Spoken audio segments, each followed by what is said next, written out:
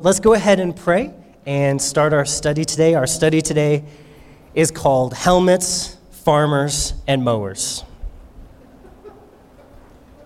And we'll find out why here in just a little while. Let's pray. Father, we walk into your presence and we're so humbled to be in your presence, Father, because we can't come in our own righteousness. We have to be clothed and cleansed by the blood of Jesus and clothed with his righteousness.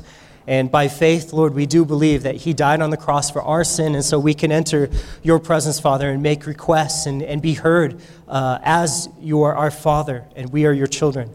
And Lord, I pray that your word to us today would be powerful, would be specific, it would search our hearts and sift them. And Lord, make us a redeemed people and a righteous people by your word. I pray that we would be equipped to ward off the attacks of the enemy as we continue looking at the armor of the Lord. God, we need you so much. We need it to be your Spirit that does the teaching. This is no book. This is no conversation with men. This is the God of the universe has something to say to us and pertaining to our life and our situations today. And God, we pray a great move of your Spirit today. We ask for it in the name of Jesus because, Lord, you proved your willingness to work in our lives by sending Jesus and by sending your Holy Spirit when Jesus went to heaven. So, Lord, we wait upon you. We ask again that you would fill us with that Holy Spirit and teach us through your word. Bring power to these words. In your name we pray. Amen. We are in Ephesians chapter 6, verse 17 today. And it says in the first half of it, we're going to focus in like a magnifying glass on this scripture. And it says, and take the helmet of salvation. The helmet of salvation. So obviously we have been talking about the armor and we've been talking about we started with the, what's the first one? The belt, that's right. Hey, you did good job. The belt of truth, and it held everything together. And we talked about the breastplate of righteousness, and we talked about the boots of the preparation of the gospel of peace. And then last week we talked about the shield of faith, and we've seen all those. We're going to review that a little bit more coming up here. But today we see the helmet of salvation. And your helmet protects your brain. We all know that guy that's just had one too many concussions.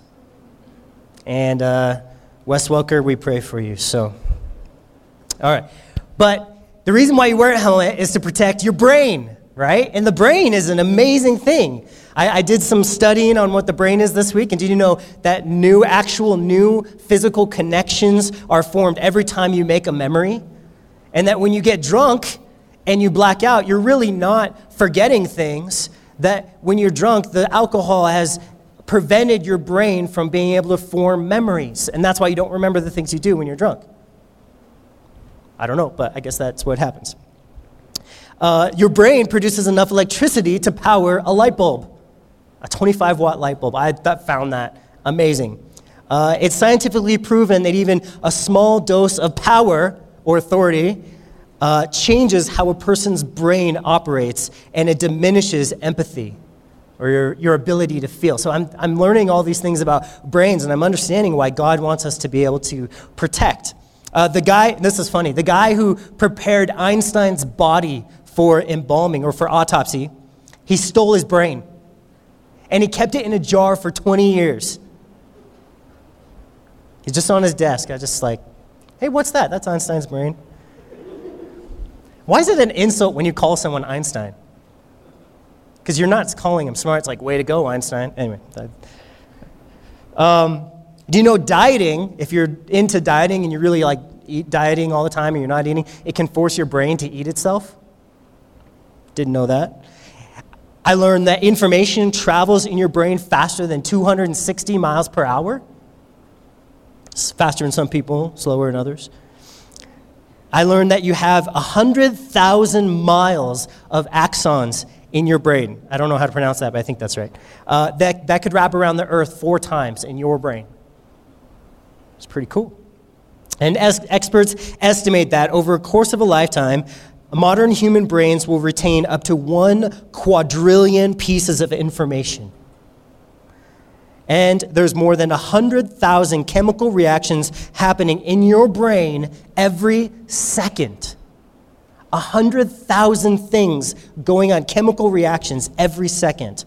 And every day you have about 70,000 unique and individual thoughts.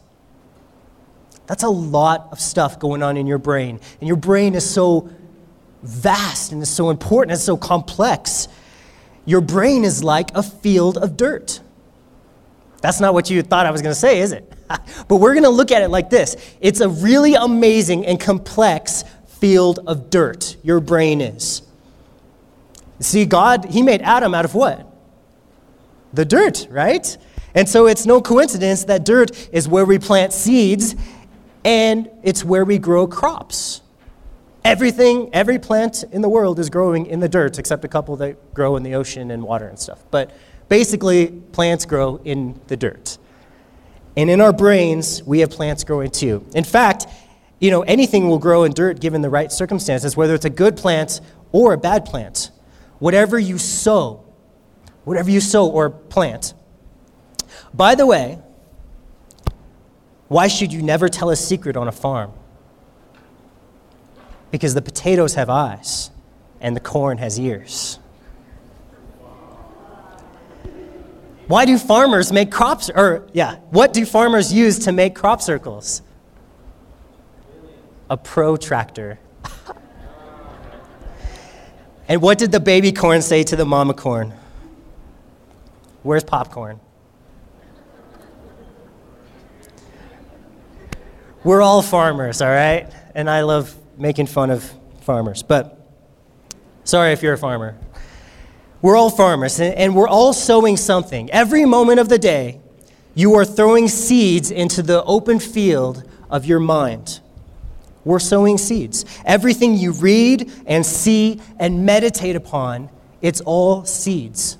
And they're just being tossed into the dirt. Some of them are going to grow, and some of them are not.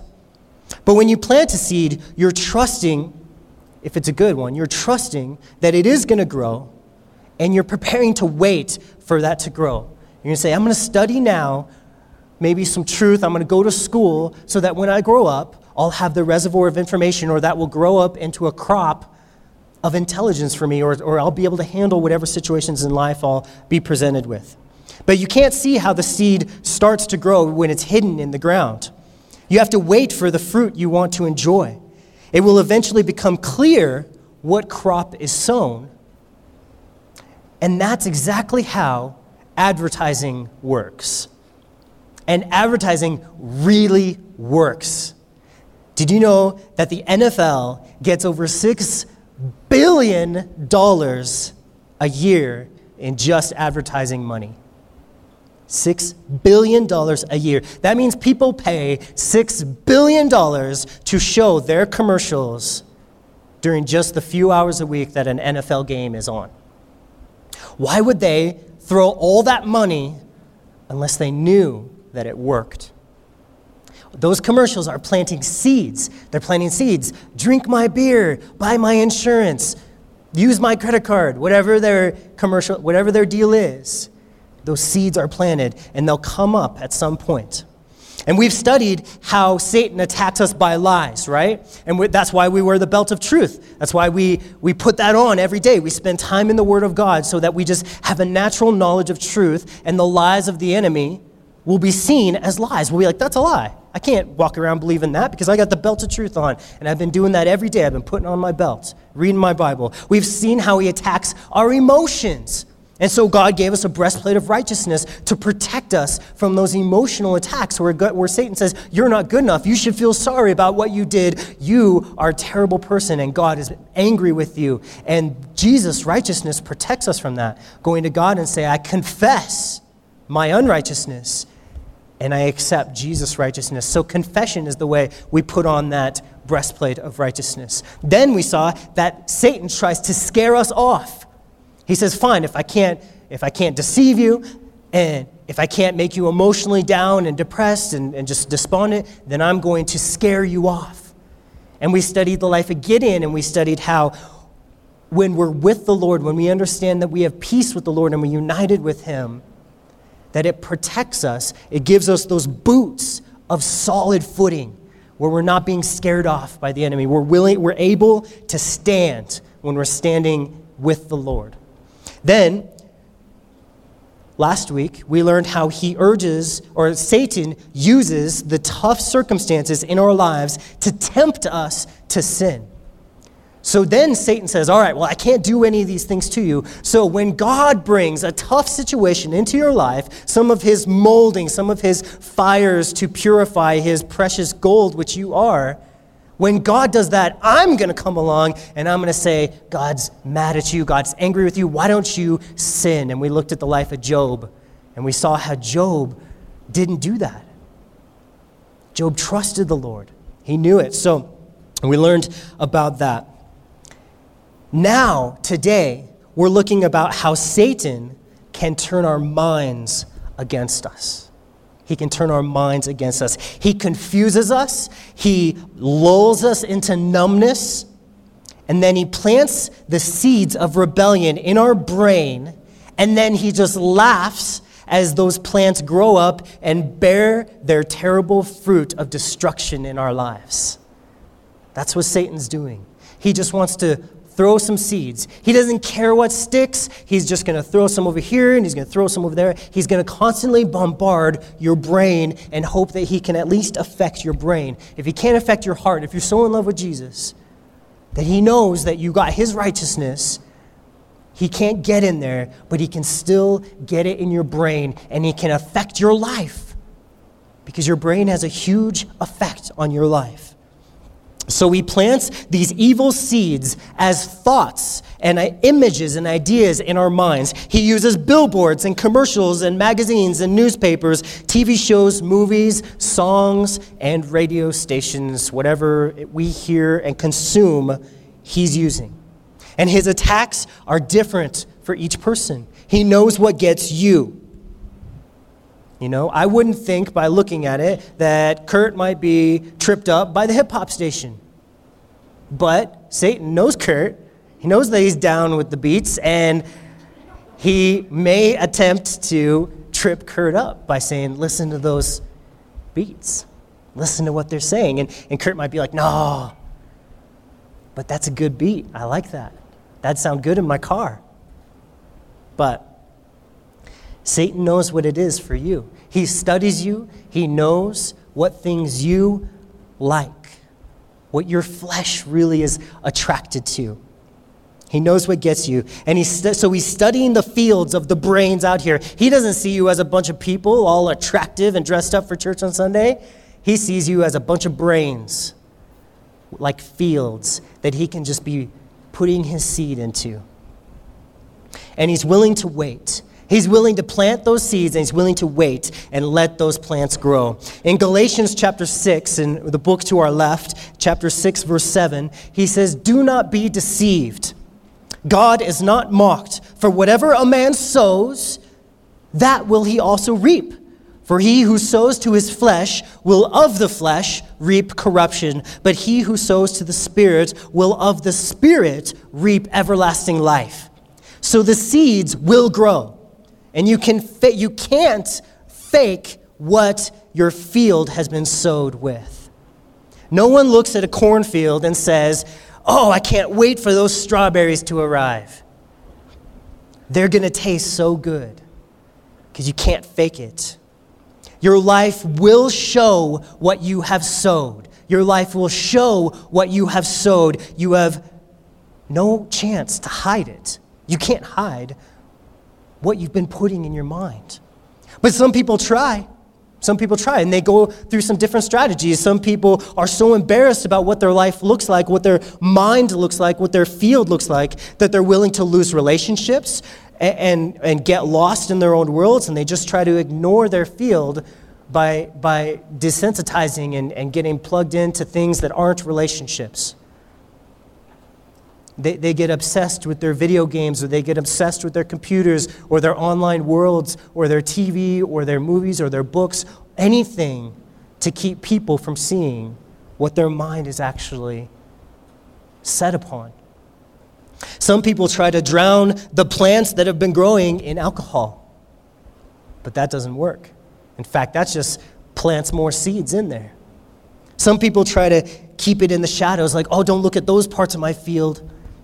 Some people try to use the pesticide of drugs, thinking, well, if maybe I can fix my mind by this prescription drug or non-prescription drug or recently legalized drug. Maybe that will fix what's wrong in my mind. Maybe. Some will just cry and weep with no hope. Some become despondent and defeated. But God does something else. None of those things are what God has for his children. God has something totally different, and it's called the helmet of salvation. God has given his children, all believers, something amazing and David Guzak correlates for us 1 Thessalonians 5:8, and it says, this speaks of the helmet of salvation in connection to the hope of salvation. The helmet of salvation protects us from discouragement against the desire to give up, giving us hope not only in knowing that we are saved, but that we will be saved. It is the assurance that God will triumph. Triumph. What God gives his people, what God gives you and me, what God provides for his people is a sure victory. It's a sure victory. And I'm going to illustrate it like this. This is my illustration. It's like a lawnmower for the weeds of the flesh and the devil in your brain. That's what the helmet of salvation is for me. It's a lawnmower, but it's not just a normal lawnmower. Okay, this is a 1,000 horsepower turbo dual exhaust solar and jet fueled powered triple titanium blade with air conditioning and a bobblehead of the Apostle Paul on the dash, with a license plate that says saved and some dice in the mirror. That's what kind of mower this is, right? Yeah, that's right. Tim the Toolman would be proud. And it's ready to cut down all the weeds of sinful fruit in my mind. His salvation, his helmet of salvation is this lawnmower for my brain. That's my illustration. We could use Paul's, which is just a helmet. It might be more simple than mine, but I like mine. So the helmet of salvation, the word salvation is the Greek word soterios, from which we get the word soteriology. And I don't know if you've ever heard that word before, if you've gone to seminary, or if you hear that term. Soteriology means the study of being saved, or how you get saved, or what salvation is, okay? And so basically there's 3 levels of meaning to the word soteriology, or to soteriology. Or how we're saved. And basically there's 3 ways Jesus saves us. 3 ways that the helmet of salvation protects us and saves us from the corruption of our mind by Satan. 3 ways. And it's really important that we get all 3 of these ways. First is justification. Second is sanctification. Third is glorification. Let me slow that down just a minute. Justification is being saved in position. Saved in position, or saved from the penalty of sin. You are now seen as innocent when you believe in Jesus. You are innocent of all sin. The Father can look at you and say, you've never sinned. And he's not lying, saying, or just ignoring what you've done. He actually can pronounce you innocent because the price has been paid for that sin. So justification is saved in position, or saved from the penalty of sin. Sanctification, the second way that God saves us, he saves us in a practical day-to-day reality. We are saved from the power of sin.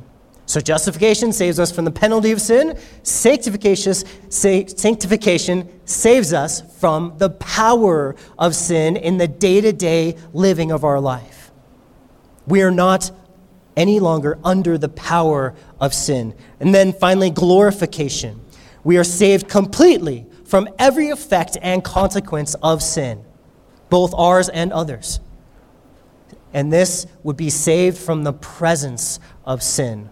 So saved from the penalty, saved from the power, saved from the presence of sin.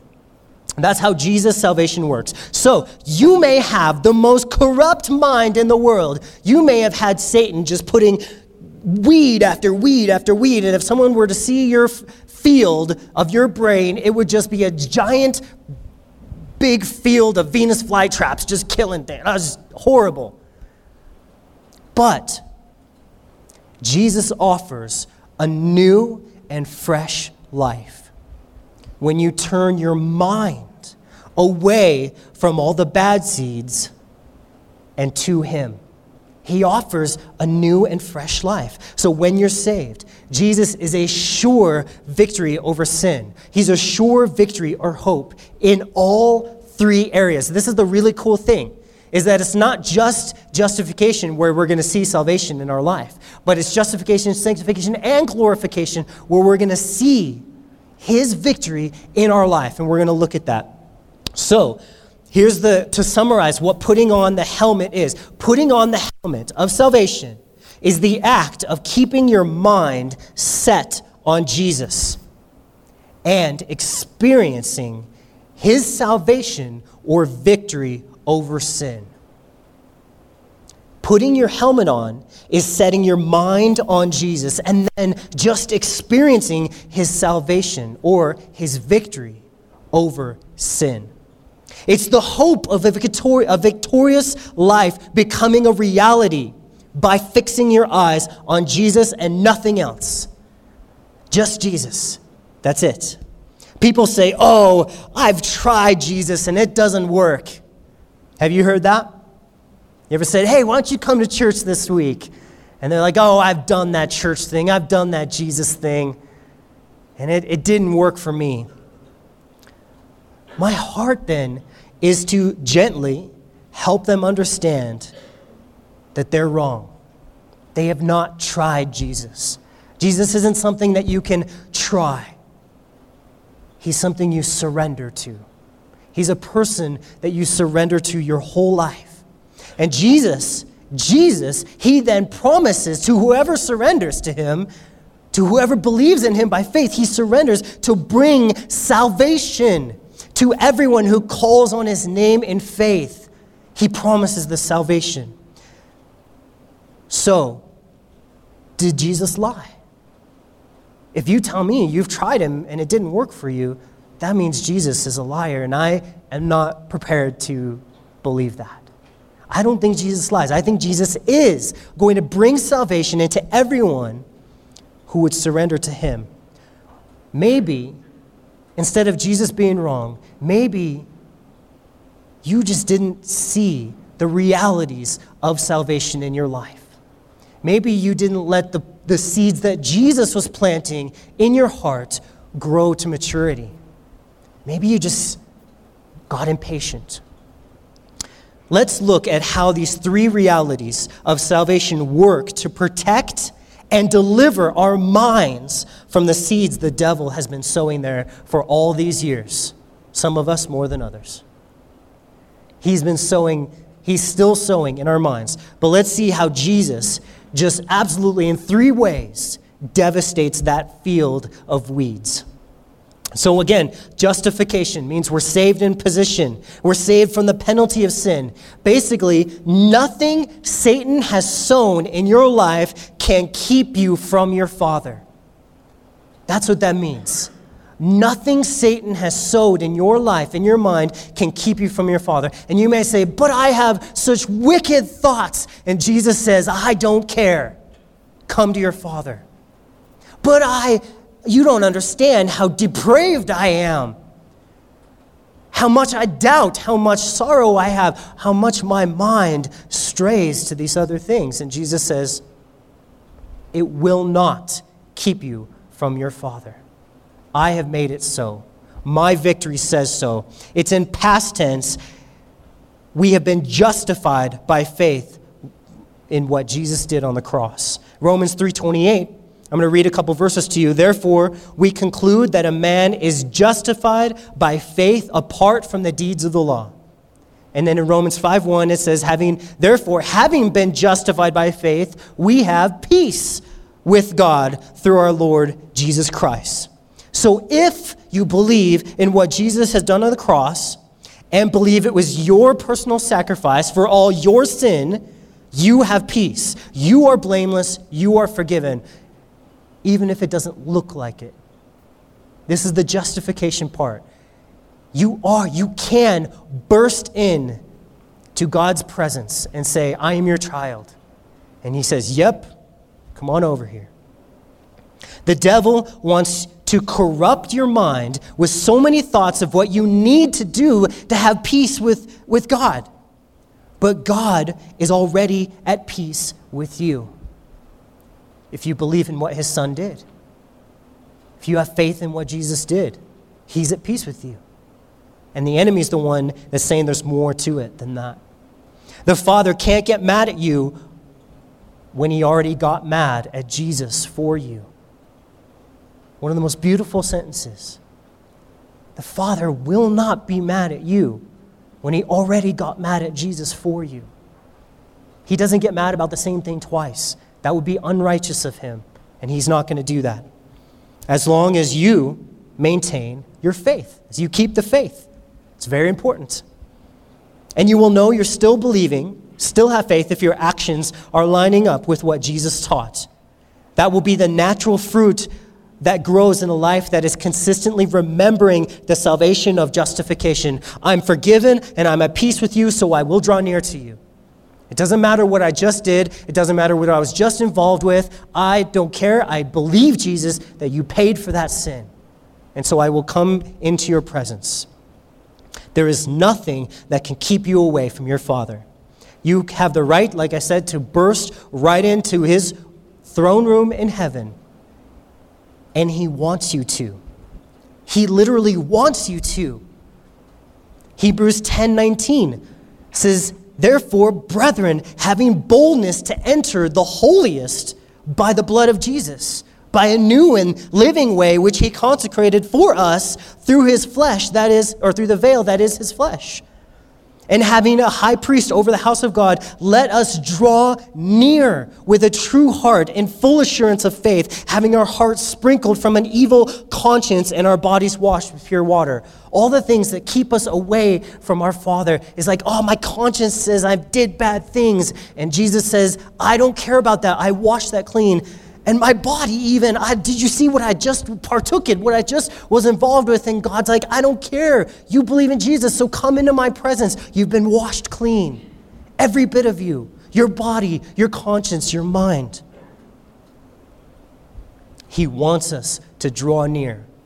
That's what the salvation of justification brings us. The ability to just draw near. Then there's a salvation of sanctification. The practical day-to-day reality, saved from the power of sin. The power of sin. See, the penalty of sin, the justification part, he saves us from that. There's no more penalty. What's the penalty of sin? Separation from God. We have no separation from God. We burst right into his presence. Done. We're saved from that. Now we're saved from the power of sin.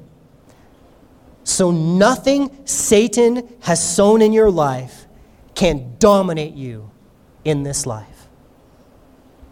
Nothing Satan has sown in your mind can dominate your mind when you believe in Jesus. Romans 12:2 says, do not be conformed to this world, but be transformed by the renewing of your mind, that you may prove what is the good and acceptable and perfect will of God. We need to take out the lawnmower of salvation and see some sanctification up in here.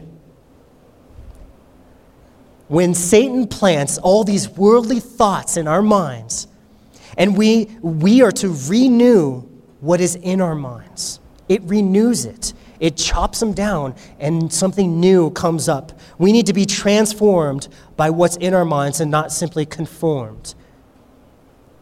There's no conforming. We can't do behavior modification in our brains. And that's what so much of psychology wants to teach you and wants to get communicated to you, is that your mind is this big thing, and you can cultivate the weeds to look pretty.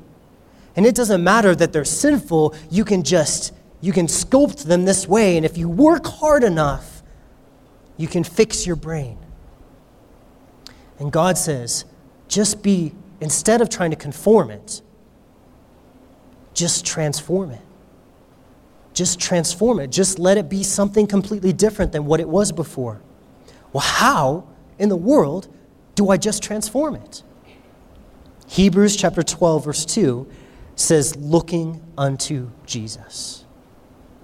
Looking unto Jesus will transform your mind. I'll read the full verse. Looking unto Jesus, the author and finisher of our faith, who for the joy that was set before him endured the cross, despising the shame, and has sat down at the right hand of the throne of God.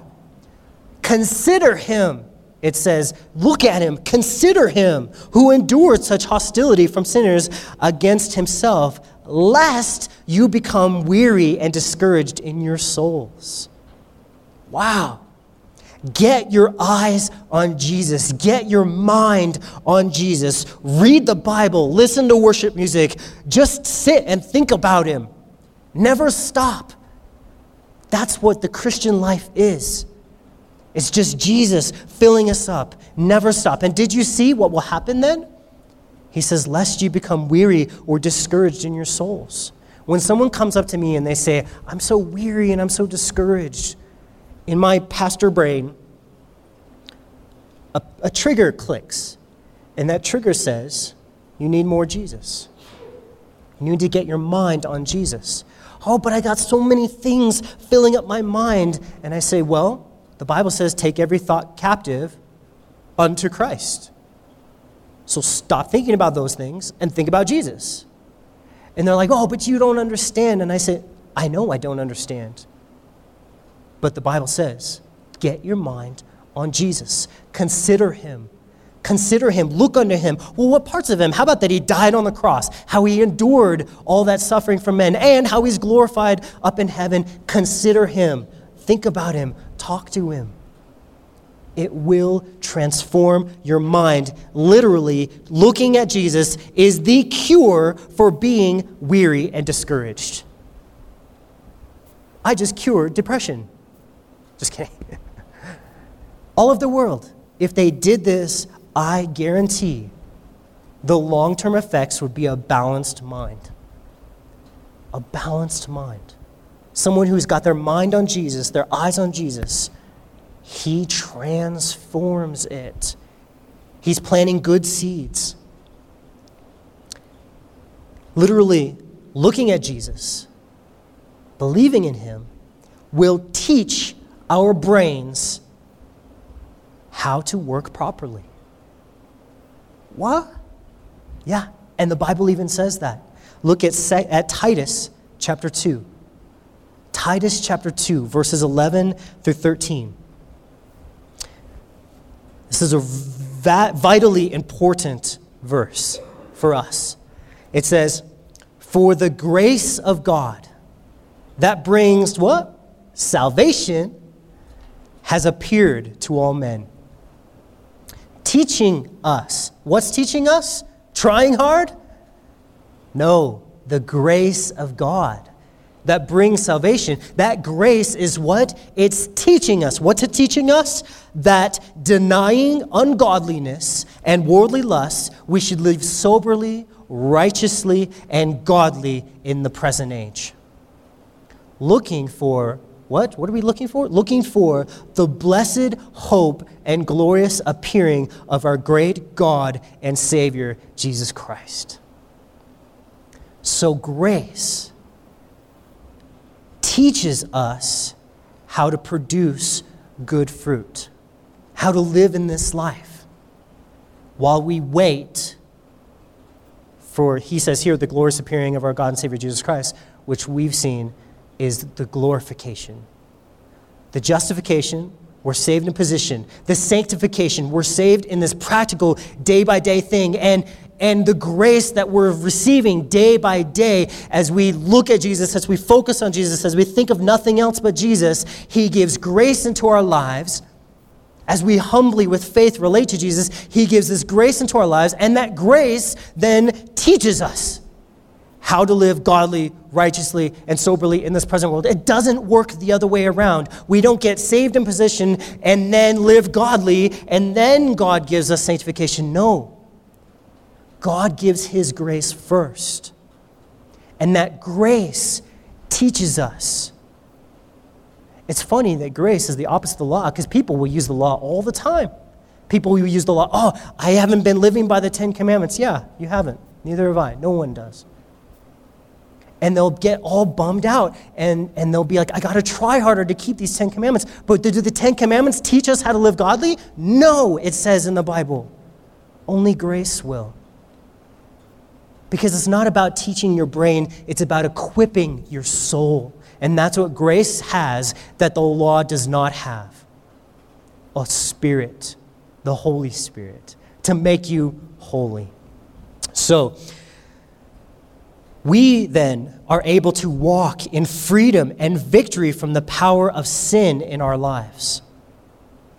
We will not be dominated by sin. As Romans 6:14 says, for sin shall not have dominion over you, for you are not under the law, but under grace. If you're under the law, sin is going to rule your life. Because the law is based on your performance to the law. Grace frees us from the law and enables us to actually live righteously and godly in this present age. It's a beautiful way that God works. Your mind might say, I need to sin. But Jesus will break that chain and set you free by his grace. Just by keeping your eyes fixed on him, keeping your heart fixed on him. I was just talking to someone before service about someone who's an alcoholic and they wanted to go to AA to be freed from that alcoholism. And this is a common thing that I see is that, they think AA, the 10 steps, 12, is it 10 or 12? Don't raise your hand. But if you've been there, it's a certain amount, I don't know, 12 steps? 12? Okay. So you got your 12 steps. And I bet it's just so depressing when you get through 3 steps and then you mess up again. Or you get through 10. What if you keep all 12 and then you mess up again? With Jesus, it's so different than that. And there's this ministry over at Calvary Aurora and many churches around town, but I'm familiar with the one over there called The Most Excellent Way. And for people dealing with addictions and for people struggling with a sin that is dominating their life, they have a more excellent way that's called the most excellent way. What do you think that is? Jesus. His grace. There's one step. One step. There's another ministry called One Step Ministry. It's a great one too. What do you think that step is? You surrender to Jesus. You keep your mind fixed on him. Your mind says, I want to drink. Your heart and your brain say, no, I'm going to focus on Jesus and see what happens.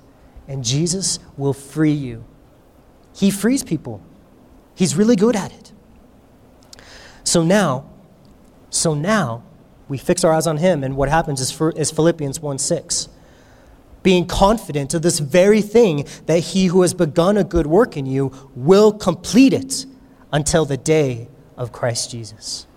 So this sanctification thing, it's amazing. The grace working in our lives to create righteousness in us, Jesus says, I will complete it. Paul says, I'm confident of it. Who is confident that they can keep all the 10 Commandments for the rest of their life? No one. But we can be confident in grace. Who's confident that they'll never drink again if they were an alcoholic? No one. But grace gives us confidence that it will continue to work. We will continue to have salvation and victory until what? Until the day of Jesus Christ, which is our third way that Jesus brings victory, and that is glorification. When we're saved completely from every effect and consequence of sin, or saved from the presence of sin. We're saved from the justification saves us from the penalty of sin. Sanctification saves us from the power of sin in our daily lives. And now, glorification saves us from the presence of sin. So now we have confidence. And nothing Satan does or is sown in your life will be with you forever. That's what this means.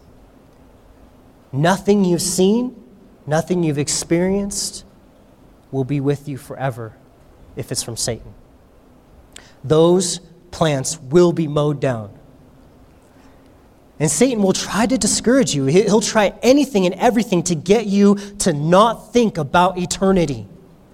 He's tried to fill our minds with so many distractions, all simply designed to keep you from thinking about your future life and the victory that you have with Jesus. Turn with me to Psalm 73. In Psalm 73, we have this wonderful psalm written to us that really talks about this very topic. We're going to read the whole psalm here. It says, "Truly God is good to Israel, to such as are pure in heart. But as for me, my feet had almost stumbled, and my steps had nearly slipped, for I was envious of the boastful when I saw the prosperity of the wicked." And so the psalmist here, Asaph, he is in our position, but he's looking at this, and he needs to understand the glorification part of salvation. How is God going to save me when it comes to eternity? Because he's looking around and he sees all the wicked people, and they're not suffering.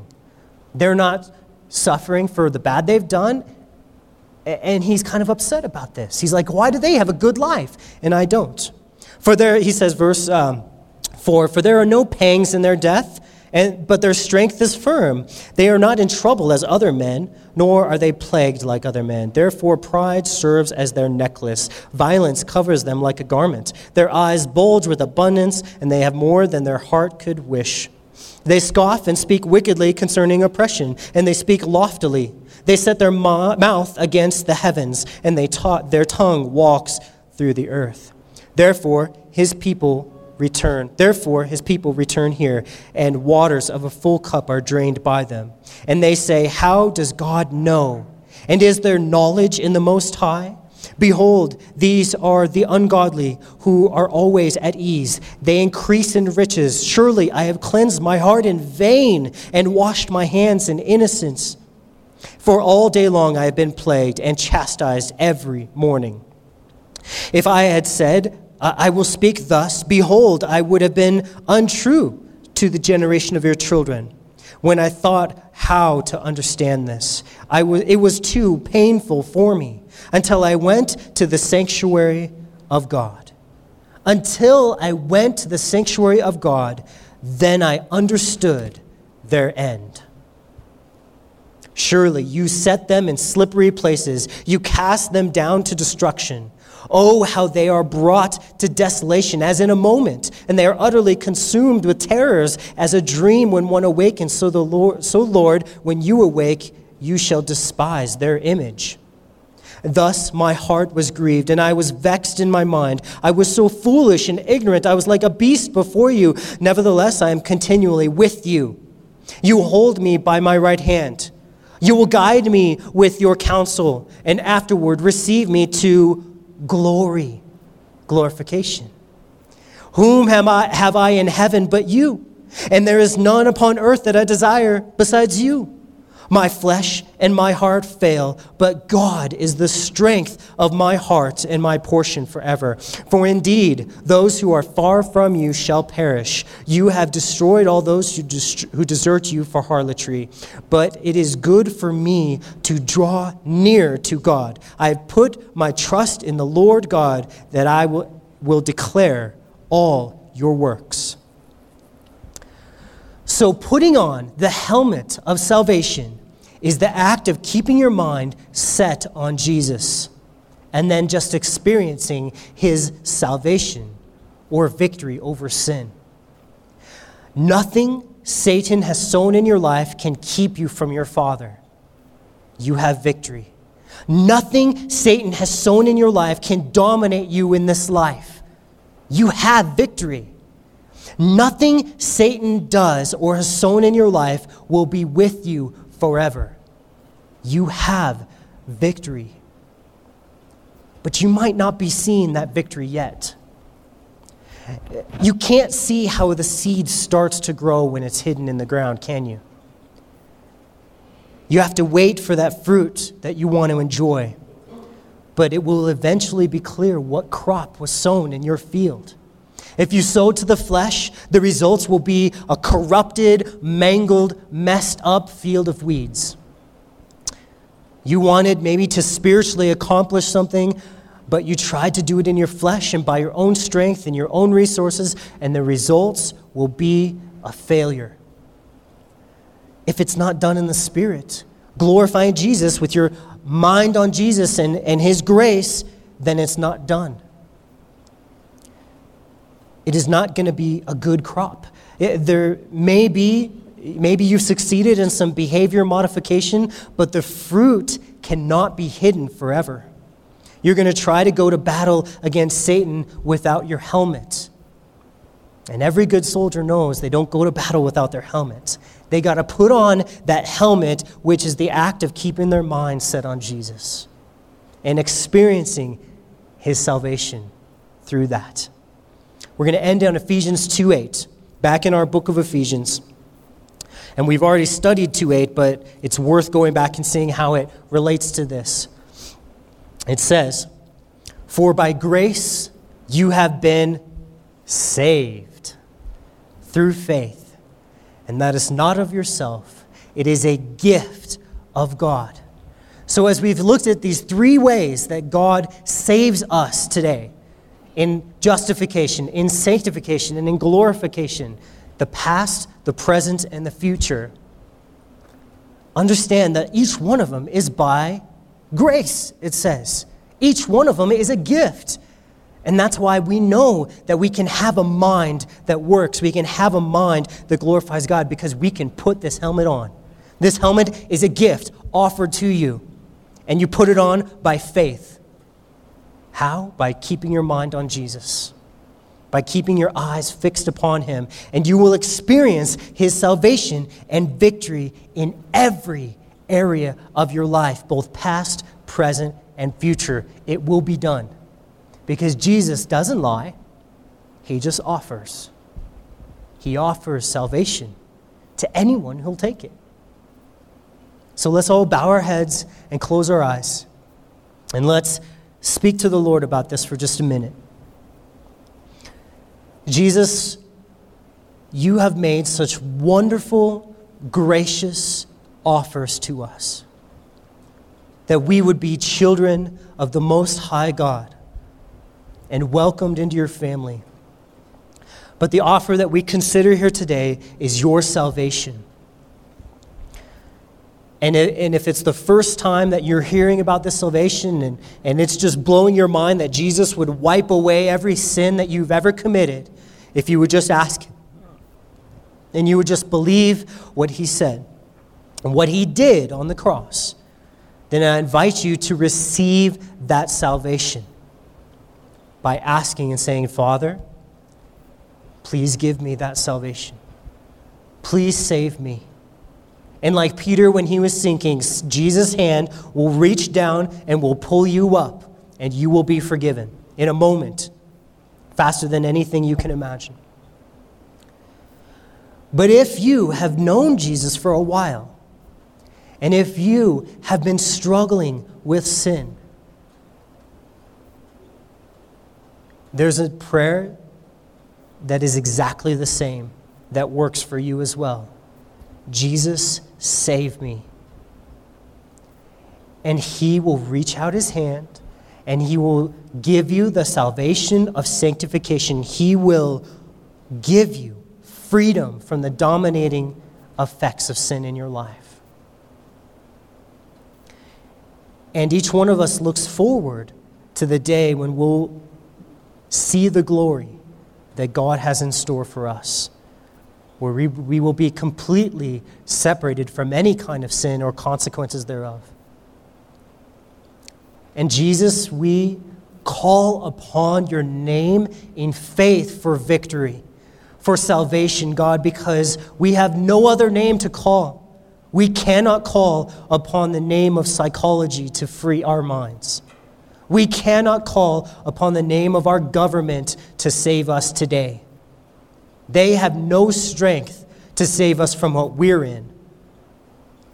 We cannot call upon the name of Muhammad. We cannot call upon the name of Buddha. And we cannot call upon the name of anyone else. For they do not have the power to save, nor the willingness to save that you do. We call upon Jesus Christ, who bled and died and was resurrected and living at the throne of God for our salvation, for our daily life, our daily salvation that we need as we go to our jobs and as we minister to our families and as we serve our children and our parents and as we suffer in this life. We need to be saved. We need to experience the salvation of sanctification. We need to live a godly life that glorifies you in every way. We turn away our eyes from evil things and we live to glorify you, our God. We turn to you, Jesus, and we trust in you. In your name we pray. Amen. Amen.